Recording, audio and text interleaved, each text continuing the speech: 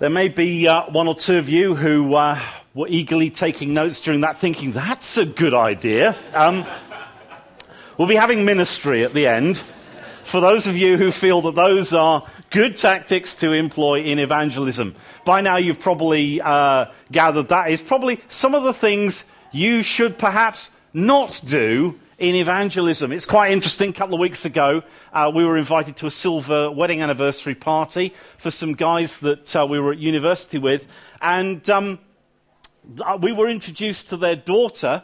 And it's quite funny when Jill said, oh, by the way, this is Bill that I've told you about. You know, the guy that always used to share the gospel with the gate crashers at our parties. And I kept thinking, yeah, I remember that. And sometimes it bore more resemblance to that than anything actually particularly fruitful. But often when we hear the term evangelism, sharing our faith and so on, we can perhaps sometimes be a little bit pressured to perform. We can also perhaps feel a little bit intimidated. And I just wanted to throw a few things out this morning that you may find helpful. You may not. Some of it's a bit practical. Some of it will be little stories that you might find inspirational. If I'm actually sharing any stuff which is in terms of anything successful or anything that God has done, it's by no means to say, hey, look at me. It's to say, hey, God is on the move. And like David encouraged us earlier, his power is within you. The same God that saw storehouses full of snow and commands the lightning bolts, that same God lives within you by his Holy Spirit, which I think is a great starting point. I'm going to read some verses from John's Gospel, chapter 4. This isn't going to be a kind of verse-by-verse exposition, but I do just want to grab a few points out of this story. And it's in John chapter 4, and we'll start at the first verse. It says this: the Pharisees heard that Jesus was gaining and baptizing more disciples than John, although in fact it was not Jesus who baptized, but his disciples. When the Lord learned of this, he left Judea and went back once more to Galilee. Now he had to go through Samaria. So he came to a town in Samaria called Sychar, near the plot of ground Jacob had given to his son Joseph. Jacob's well was there, and Jesus, tired as he was from the journey, sat down by the well. It was about the 6th hour. When a Samaritan woman came to draw water, Jesus said to her, "Will you give me a drink?" His disciples had gone into the town to buy food. The Samaritan woman said to him, "You are a Jew, and I am a Samaritan woman. How can you ask me for a drink? For Jews do not associate with Samaritans."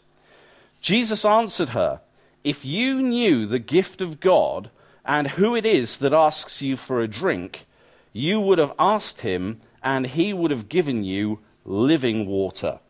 "Sir," the woman said, "you have nothing to draw with, and the well is deep. Where can you get this living water? Are you greater than our father Jacob, who gave us the well, and drank from it himself, as also did his sons and his flocks and herds?" Jesus answered, "Everyone who drinks this water will be thirsty again. But whoever drinks the water I give him will never thirst. Indeed, the water I give him will become in him a spring of water welling up to eternal life." The woman said to him, "Sir, give me this water so that I won't get thirsty and have to keep coming here to draw water." He told her, "Go, call your husband and come back." "I have no husband," she replied. Jesus said to her, "You are right when you say you have no husband. The fact is, you've had 5 husbands, and the man you now have is not your husband. What you have just said is quite true." "Sir," the woman said, "I can see that you're a prophet. Our fathers worshipped on this mountain, but you Jews claim the place where we must worship is in Jerusalem." Jesus declared, "Believe me, woman, a time is coming when you will worship the Father neither on this mountain nor in Jerusalem. You Samaritans worship what you do not know. We worship what we do know, for salvation is from the Jews.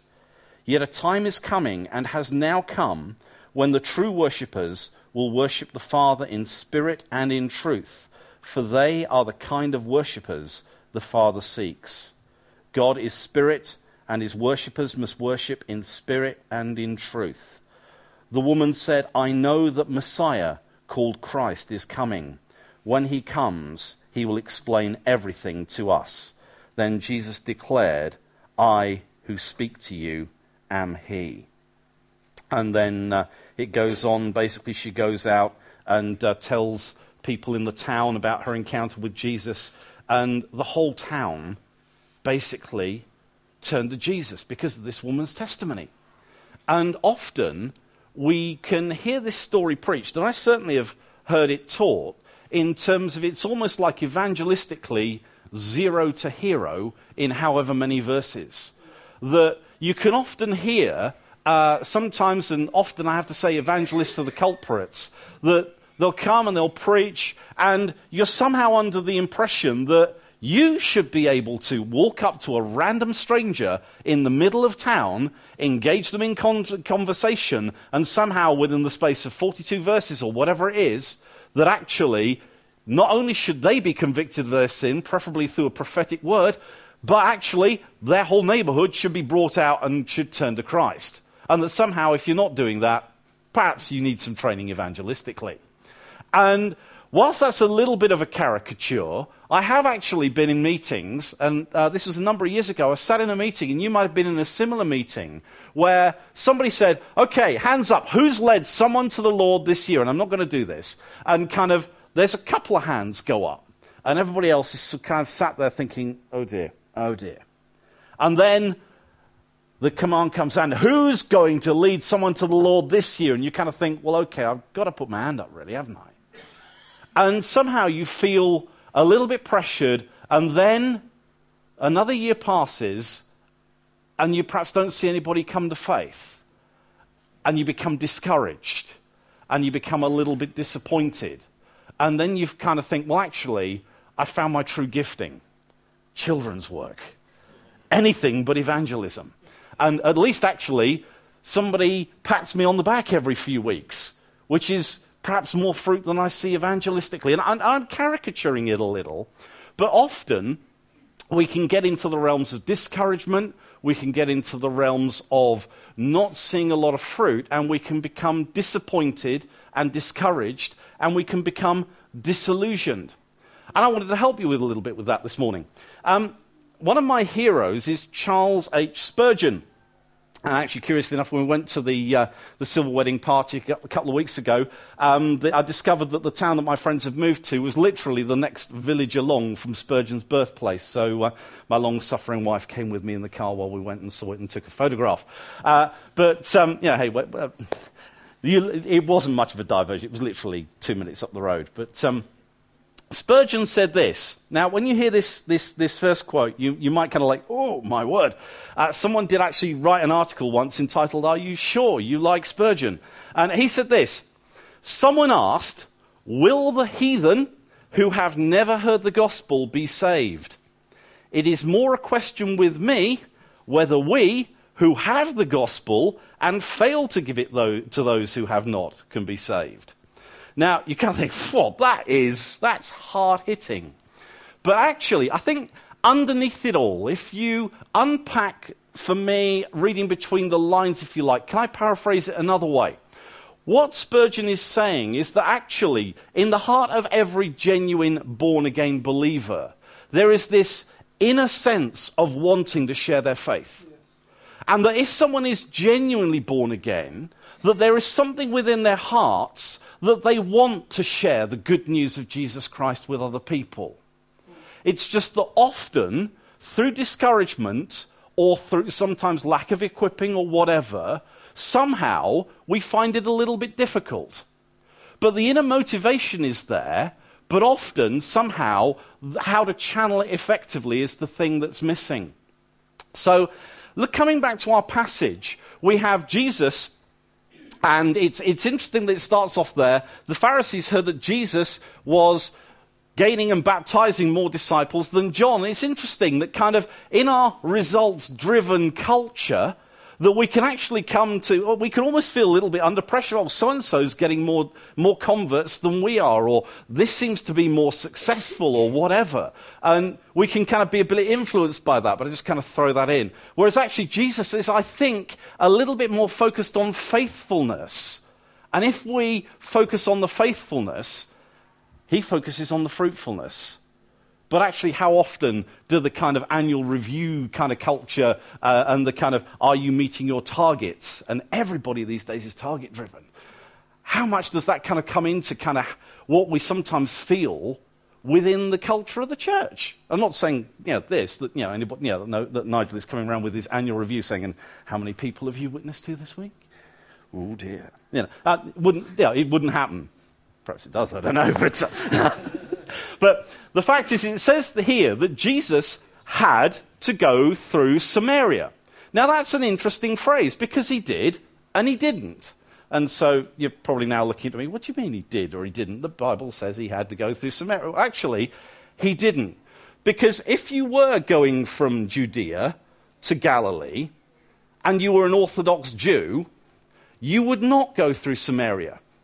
The Orthodox Jewish route would bypass Samaria, because actually not only would the Jews not talk to Samaritans, not only would they certainly not talk to Samaritan women, they would bypass the entire region.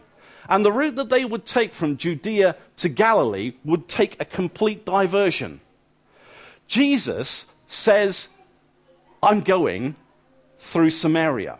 And the Bible tells us he had to go through Samaria. Why did he have to go? He had to go because he knew in his heart that the Father had work for him. He knew that the Spirit was preparing someone's heart to receive the word of life.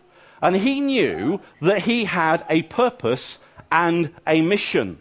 And so if you want to take the first lesson from this passage, I would suggest that we learn to be intentional about our sharing of the gospel. Because if we don't have an intent about sharing our faith, often it can just go onto the back burner.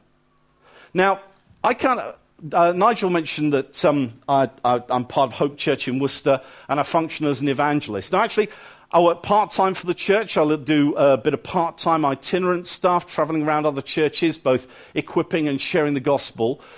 But I'm also involved in business as well. Now, if I don't keep looking for new business at the forefront and kind of just think, well, that's fine, I can hide behind my computer doing emails, I'm not going to get very far. But I have to have in the back of my mind, I'm looking for opportunities. Now, sometimes opportunities don't come. And we all know, in that kind of perspective that we saw on that video clip, that's the kind of thing that makes people wince. But yet, if you have in the back of your mind, God, today I want to be fruitful for you, and you have that at the forefront of your mind, and you have an intent that you know that, God, I'm available to you, and that you have people out there whose hearts you're working on, would you please lead me to them, and you keep your eyes and ears open, I think you will surprise yourself how many opportunities you will notice. But the key is one of intent. And Jesus had intention in his heart. He deliberately went through Samaria and he found this woman that God was preparing.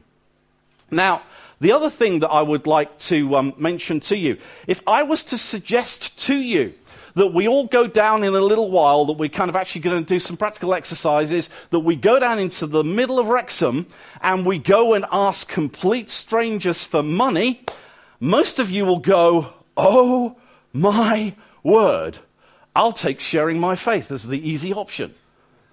Because most of us think, going up and asking total strangers for money, that is just like... But if I said to you, actually, each of you, I'd like you to take a collecting tin, and on the collecting tin is clearly emblazoned the logo Make-A-Wish Foundation, and all the money that you raise will go to fulfilling the wishes of terminally and critically ill children. Most of you would go, yeah, okay, I could do that. Now, what I've given you there is, rather than just a task which you think, oh my word, I've actually given you a cause. And it's a cause which most people think, Actually, terminally ill children, taking them to Disneyland, whatever. Yeah, that's a good cause. I could quite happily go out and shake the tin for that. And actually, most people will look and think, yeah, terminally ill children, I'll give a quid or whatever. You'll often find that. And what I'm suggesting to you is actually the cause of Jesus Christ is worth shaking the tin for. Okay, you're not actually going out shaking the tin, but you know what I'm saying. And the thing is that often we forget, because Jesus comes and he says to this woman, you know, if you knew who was sitting here, you would ask of him and he would give you living water. You see, often we forget how good the gospel is. It's living water that feeds the thirsty soul. And if you want to have evidence of how the gospel works, look in the mirror every morning. Because if the gospel worked for you, it can work for your friends. And so often we can be around people and we can think, no, they would never be interested or the gospel wouldn't work for them. And we prejudge people. In the same way I find that actually in business, I can prejudge people and think, well, actually, they might not be interested in that or they might not be interested in that. I've just got to keep an open mind and keep open ears and open eyes. And I would suggest with the gospel, it's good to do that too. That actually the gospel has saving power. It saved you and it will save countless others in this town as well. And so we can be expectant that God will bring people around our path. Can I suggest actually that often we talk about, and people will say, well, have you witnessed today, or I witnessed to someone. I'm going to be slightly controversial, and this is partly because I'm entering my now grumpy old man phase.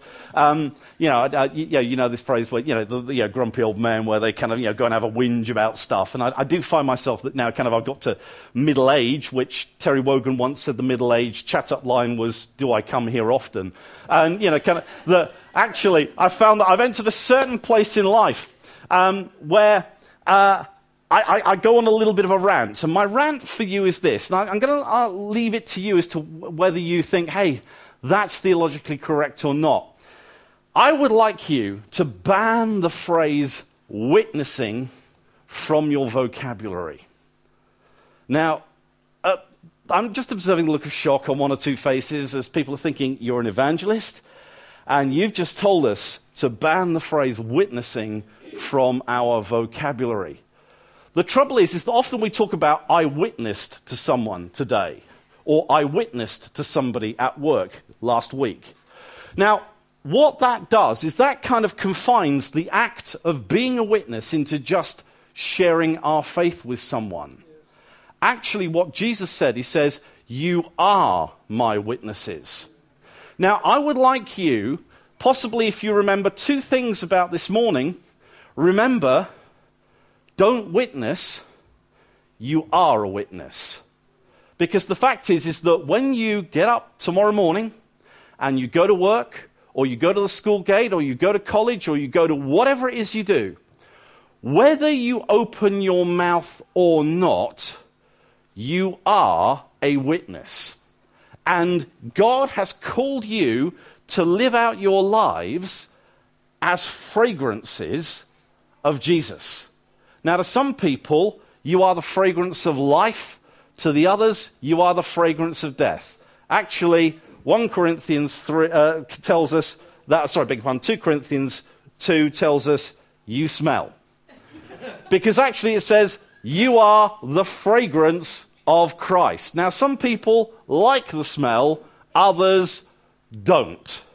But the fact is, by simply turning up, by simply living your life, you are a witness. You've seen what God has done in your own life. Now, I know people who have been witnesses. They've been called to a trial, but they've never actually been called upon to give their testimony. They were a witness to the event, they just never gave their testimony. But what I'm saying is this, is that actually I believe biblically, and it will take the pressure off you if you think, I am a witness. Now, you can either be a good witness or a bad witness, depending on how you live your life. But actually the fact that you live your life glorifying Jesus, you love him, you do your job to the utmost of your ability, you look to serve people, you're a good witness. And that impacts people. And that's fruitful for Jesus. But actually, there will be times when God calls on you to give testimony. Now, I'm not just playing about with words, but if you think about that, that will be releasing for you. Because actually, you won't be under pressure and under condemnation coming back thinking, I didn't witness today. You can come back home thinking, I was a witness today. Thank you, Jesus. But if you head out of the door every morning saying, Father God, I am looking to have intent in my heart to be open to opportunities you give. I want to say thank you that I am a witness. But Lord, I want you to know that I am ready, that if necessary, I will give testimony to who you are and what you've done in my life. And sometimes God will ask you to do that. There will be other times when he won't. And if you've not read Bill Hybels' book, Just a Walk Across the Room, it's a great book. And Bill Hybels is a guy who doesn't just talk the talk, he actually walks the walk evangelistically. And he tells the story of he tells many stories about how God used him to share his faith. But there was one where he was just puzzled because he was saying, God, he was going in for a haircut. And basically his heart was, God, I want to share my faith. I want an opportunity to testify. I'm here. I'm ready.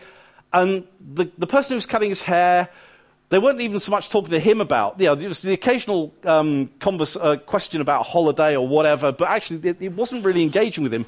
She was more interested in talking to the person next door and to the other person cutting the person's hair next door. And he just didn't get an opportunity. And he was slightly puzzled and almost said to God outside, well, I was ready and I just didn't get the opportunity. He said, that's okay. Just didn't want you to there. You kind of think, well. But sometimes, we come under condemnation. Now, Steve Hill actually said, I'm not going to say that he was the guy who was the major evangelist in the Pensacola revival back in the 90s. And he said, I'm not going to say that you should tell everybody that you're a Christian or that you should necessarily share your faith with everyone. But he said you should share your faith when God gives you an opportunity. So I'm asking you, please, to make a distinction between opening your mouth and the fact that you live as a witness and your life has value and your life has impact. And only eternity will know the lives that you've impacted and influenced for the gospel just by being who you are. But yet, if you have that in mind and you combine that with intent, you can then find that you can be useful in giving testimony as well. Now, Jesus engages this woman, a fairly ordinary conversation. Would you like a drink?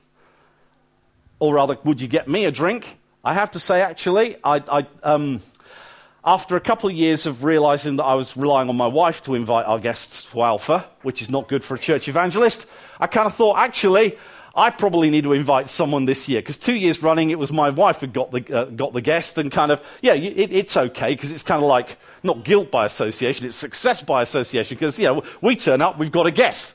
And, everybody thinks that's all right, the blows, they've got a guest, and they think Bill must be, But actually, no, it's Rachel's got the last couple. So I kind of thought, no, I must get a guest. And a guy that I've been playing golf with and doing a bit of business with, I kind of thought, Lord, I want to invite him. And we had a Christian comedian coming. And actually, my line was as simple as this: Tim, do you enjoy a laugh? And he said, yeah, I do. He said, do you like comedians? Yes, I do. Now, I have to say, this is a situation where we're already in a kind of invitational relationship anyway. He'll invite me to stuff, I'll invite him to stuff, whether it's golf or whatever it is. And we're already on good terms that kind of a no isn't going to offend, because we know that other stuff's going to sometimes come in the way, or it might not be to each other's taste. But, you can cultivate relationships with people that way. And I just said to him, do you like a laugh? He said, yeah, I do. Do you enjoy a good comedian? Yeah, I do. We've got this supper coming up. We've got a comedian coming. He's very good. And one of the things he'll be doing is he'll be promoting a little course that we're doing. Now, you may or may not be interested in the course, but kind of at the end of what he's his performance, he's going to say a few things. Do you want to come? He said, yeah. He said, all right if I bring my girlfriend? I thought 2 for the price of 1. I look even better. So, but actually he had to do the inviting. Now, the interesting thing was, I went to a business seminar with him at the football ground. Now, believe it or not, Worcester does have a football ground. They're not very good, I have to say, Blue Circle League, whatever it was. But we went to this thing, and there was another guy there, and we just about finished up. I said, do you fancy going to the pub for a pint? So we went across the road. And a lot of people in the church say, I find it very difficult to invite people to Alpha, and people don't want to come. Now, I am in the bar. I'm not taking part in this conversation. Tim and this guy, Andy, Tim is my non-Christian friend who's on Alpha. He's not yet saved. Andy is a guy who's a mutual business contact. And Tim says to Andy, he says, Andy, have you heard of the Alpha course? Andy says, I think I have heard about it. What is it? Just to be sure. And Tim says, it's a thing. It's about finding out about Christianity. It's really good. Bill does it. You ought to come. And Andy turns to me. He says, what night's it on, Bill? And I said, well, it's on Wednesday night. And he says, wow, Wednesday. I coach football on Wednesday nights. Do you do it on another night? And I'm thinking, this non-Christian mate of mine has just made a mockery of all the excuses I'm ever hearing about, I can't invite people to Alpha. People aren't interested. And I thought, Now, Tim made it through our Alpha course unscathed. He did not get converted. But he missed a couple of the sessions. And he lives in Malvern, and we've got a church plant in Malvern. So I said to him, Tim, do you fancy going to the sessions you missed and going to the Alpha course? So I took him along to the first week of Alpha at Malvern. And I was going to be doing one of the talks later on. So I said, look, I'm going to be doing a couple of the talks anyway, so why don't you come? Anyway, he came. So about a week after, I ran into Andy Barnett. This is another Andy. He said, we were chatting about Alpha, and I was telling him how good it was, and he's coming with me next week. And I'm thinking, man, this guy is not even saved, and he's inviting more people to Alpha than a lot of people I know. Why? Possibly because he just doesn't have the inhibitions. Why? Possibly because he hasn't been listening to all the things, people aren't interested. But he meets people, he's engaged with them, and he's somewhat excited. He says, do you want to come on this course? And so Jesus has a course because he said, if you knew who was sitting here, you would ask of him, and he would give you living water.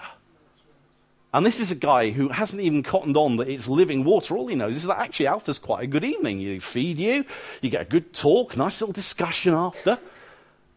And he just talks to people and he asks them. I think, wow. So on the one hand, I was saying, don't get fixated with opening your mouth. Know that you're called to be a witness.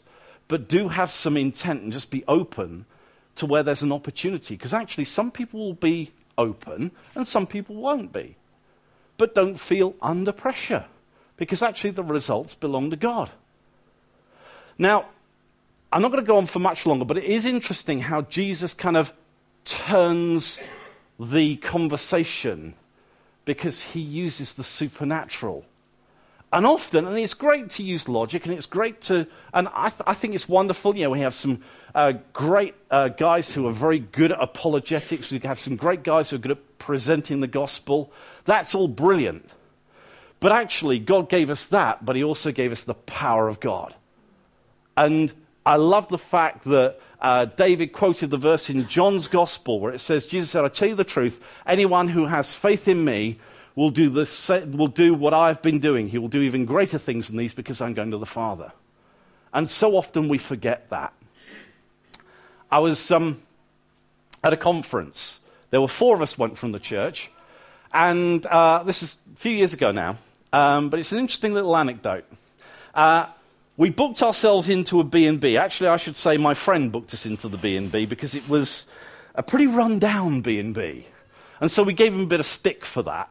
Because actually, his taste is quite good. You would think, who should we leave to organise the accommodation? Bruce, he'll book us into somewhere decent. No, it wasn't. We all had, 4 of us shared the room, I think with various different insects, but there we go. But we went to this conference. And we'd been there, I think, 2 or 3 nights. But certainly, I think it was certainly the 3rd breakfast we were there for. And the lady who was the landlady who ran the B&B had bandages all the way up her legs. And on the 3rd breakfast, my friend Brian, as she was serving us breakfast, said to her, what's the matter with your legs? And I could see where this was going. I was just sat there, tucking into my full English, thinking, I know where this is going. And he was saying to her, do you know, God could heal you of that. And, she's due to be going in for an operation, bandages all the way up, very obviously in pain. And he said, God could heal you of that. Bill will pray for you. There we go. The interesting thing is, there, in the middle of breakfast, in the middle of the dining room of the B&B, having been thrown into this situation, I laid hands on her and she was instantly healed. She then asked me, because it's interesting actually, this woman then gets into all the theological stuff as well. You Jews say we should worship on this mountain and we say we should worship on, which is it? She then asked me a very interesting, deep, theological question about healing, to which I was flummoxed. Now, I know with most of you, you feel a little bit reticent about laying hands on anybody, or because you're a little bit concerned that they might raise a little issue that you might. She asked me this question, which I found very, very difficult. She said, "You've been here for 3 days. Why didn't you pray for me before?" Ooh. And in my heart, I thought, it's because I'm a stinking coward. That's why. But, you don't really want to share that. But it was interesting because she was then very open to the gospel. And with the whole, we've been doing this thing as a family of churches called Front Edge, where we've been doing a lot of outreaches. There's kind of like a day of training, and then we do kind of concurrent gospel outreaches on the Sunday. And it's been my privilege to be involved in a number of those. And just the last one of those that I did, and again, if I love to take my wife somewhere. She'd have loved to have come today, but her father died just recently, so she's kind of caught up with some family stuff.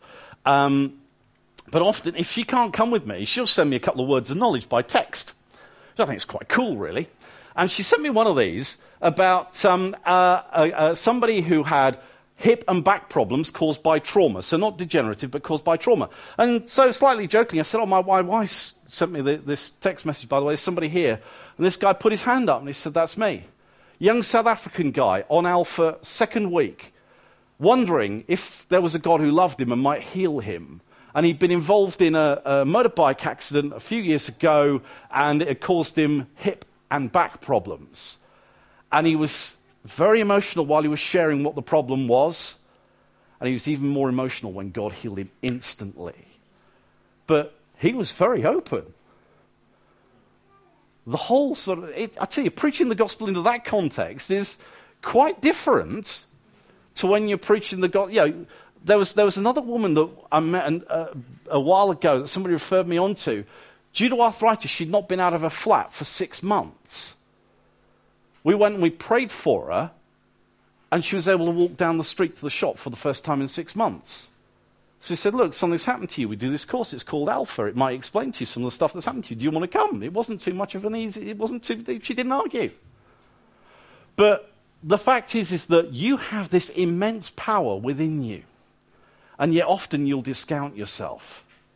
Because actually it is interesting. When Peter and John saw the man healed at the Gate Beautiful, Peter said this to the crowd. It's quite interesting because he says actually, the first thing he says is, why does this surprise you? Which I think that's really funny. This guy who's been crippled for years, he's jumping around, and Peter, first thing he says is, why does this surprise you? Everyday event, really, Jesus heals. And actually, I'd be a bit surprised, to be truthful. But yet, then he comes out with this corker. He says, why are you looking at us as if it's by our own power or godliness that we made this person walk? Now, actually, we believe that. We believe in grace, in healing. We believe it's the sovereignty of God. We believe it's God's power, and it's God that does it. But how often do we think grace, but live legalism and live works? So, and don't get me wrong, I'm kind of making a point here, and I'm kind of accentuating something to make the point, because I believe in sanctification, I believe in godly living, but how often do we think, well, God won't use me because I only read 3 verses this morning instead of the 6 that was on my Bible reading notes? And actually, I wasn't very kind to the cat on my way out to work. And actually, really kind of, we actually think it is by our own power or godliness that we made this person walk. But actually, the Bible says it's not. It's all down to him.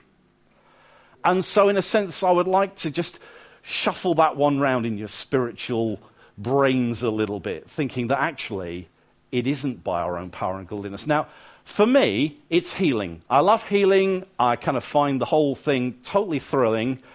Some of you might find that a little daunting, but actually you're much better than I would ever be at prophecy. And you come to a Sunday morning meeting and you'll kind of be alert and open for a prophetic word. Why not do the same for some of your workmates? And, you don't have to say, oh, by the way, thus saith the Lord, whatever.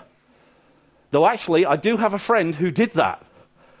And curiously enough, he was running a course for British Airways Executive Club, and he felt that God gave him a prophetic word for a guy that was on the seminar. And over a cup of coffee, he said, look, this is going to sound slightly strange, but he said, I'm a Christian, I believe that God speaks today, and I believe that he shared something with me about you. Shared with him something, the guy put his coffee cup down, turned on his heel and walked out of the room. And Adrian thought, oh, I've blown that. But then when they broke for lunch, which was a buffet at the pub next door, the guy, who he'd slightly avoided, it has to be said, when he came back into the session, he was kind of avoiding eye contact, whatever. During the lunch in the pub, the guy got his knife, banged on the side of his glass, said, by the way, he said, I just want to mention to you guys something that happened this morning. He said, Adrian said that he was a Christian and that God speaks to him, and he told me some stuff that nobody could have known about my life. So I'd like Adrian just to take a few minutes just to tell us about this God that he believes in. Now, this is one guy taking his faith in his hands and going for it. And it had an impact. Now, you might get it wrong, you might not, but it's like, you've got to be careful, you've got to work it through, you've got to practice proficiency, so go along to the prophetic seminar, get good at moving in your prophetic gift, and don't just restrict it to the church. Use the supernatural, because God designed the gospel, he didn't design it, to be accompanied by signs and wonders. You know what I mean. And I would just like to encourage you.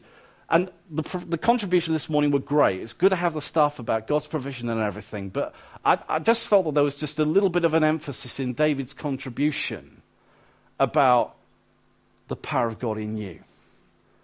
And even if you kind of think, some of you are even right now thinking, yeah, but what if they don't get healed? To which I perhaps say, yeah, but what if they do? And the other thing is that a friend of mine, and it was in the context of a meeting, so it's slightly different, ended up praying for a disabled child with his parents there.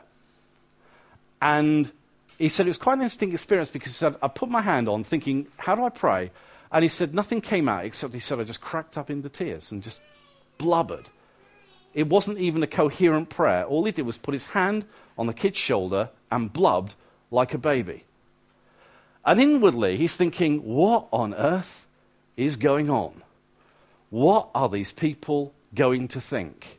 This is not God's man of power for the hour. And when he regained his composure a little, the mother hugged him and said, thank you so much for caring. People have such low expectations sometimes out there. They might just be caught slightly unawares if you say, well, could I pray for you? They share a situation or they share something. You say, could I pray for you? They might actually, they think possibly you're going to go, and then before you put your light out at night, you're going to kneel down by your bed and say one for them. So actually, if you say, well, okay, let's pray now, that might kind of, oh, haha. But if God answers, I had a friend who lived next door to me. He moved when I think I was about 14, and he was a couple of years younger. His father moved, he was a bank manager, and he ended up at the same university as I did, but a year behind. And it was interesting because by this time he was an avowed atheist. One of my friends from the church lived in his flat. And it was one of these things where they share kitchen and bathroom, but there's a number of individual study bedrooms. Apart from the fact that Robert had to share, he was the one shared bedroom. And he had the roommate from hell. Not that kind of roommate from hell, but he was antisocial, obnoxious, really difficult. And he was getting to the end of his tether. He tried all avenues. The university said, we can't move you. There's no spaces available. He was getting to the end of his tether. Miles said to him, can I pray? And Robert was just sharing his heart, saying, look, this, and Miles, instead of just saying there, said, look, can I pray for you? Now, Robert the atheist said, all right. Miles prayed for him. The next morning, Miles is in his study bedroom working. There's a knock on the door and Robert comes in. And he uttered the immortal phrase, he answered. Because actually, he'd received a call, the uni had managed to move him. Now, part of me, the slightly cheeky part of me, wants to say to him, but you're an atheist. Who answered? But nonetheless, this is a guy, oh, I'm an atheist. I'm an intellectual. No, I don't believe that there's God. And so part of us would then think, oh, no, I can't pray for him. Miles said, no, can I pray for you about that? Empathy. Getting alongside him. And then the following day, he answered. Now, I'd suggest to you that Robert had moved up the spiritual scale a little bit. And often in evangelism, we will focus too much on the fruit and people being born again. Yes, we want to see people being born again, but actually God just asks you to be faithful in the stage where you're at. And if your particular forte is just getting alongside someone, asking them for coffee and giving them a shoulder to cry on and praying for them, so that then somebody else can come along and lead them through to new birth, hey, that's success in evangelism. Because actually, Jesus himself, when he's doing his little debrief with the disciples, that's what he says to them after. One sows, another reaps. Because actually, when we hear this passage, sometimes we can think, 0 to hero, wow, that's how the master, but I could never do that. Well, actually, Jesus says, if you think about it, when he's going through this woman and she says, I know that Messiah is coming. You won't actually meet a lot of people in your day-to-day job who will turn around and say, I know Messiah's coming, but, So you see, all that Jesus does is say, well, I who speak to you am he. But actually, with some of you guys they don't even know that the Messiah's coming. But if you just by your love, your kindness, your witness, your occasional testimony, perhaps your word of prayer, perhaps you're praying for them, perhaps you lay hands on them, if they've moved up the scale so that subsequently someone else reaps the harvest, that is success in evangelism. So I'd like to encourage you, have some intent, be open, engage with people, ban the word witnessing from your vocabulary and remember that you are a witness, but be prepared to give testimony when required. Always be prepared to give an account. And if you have to kind of rehearse a few lines to yourself so you feel comfortable with them, do it. There's nothing wrong with that. Far better than, say, when somebody says, what do you believe? Well, we believe in this really odd stuff, like speaking in tongues. No. Get yourself a little gospel presentation that you can give to somebody. Don't be afraid of the supernatural because God has put his Holy Spirit within you. And the whole thing of evangelism, it's a process. Some of you came to Christ over a long period of time. Why do you get discouraged when your friend hasn't got saved overnight? Father, we're here before you now. And Lord, we're asking you, would you remind us how great that power is that you've put within us, how wonderful the gospel is. And Lord, we give ourselves to you and say, Lord, in this coming week, would you stir our hearts so that we've got a measure of intent to look for opportunities? Lord, would you just give us a sense of assurance that as we live our lives, we are witnesses for you? Would you give us attentiveness to see opportunities, boldness to take them, and Lord, would you cause us to be stirred to see the supernatural become part of our everyday life and witness for you in Jesus' name. And so, Lord, we just ask you, would you help us to be faithful? And we commit the fruit to you in Jesus' name. Amen.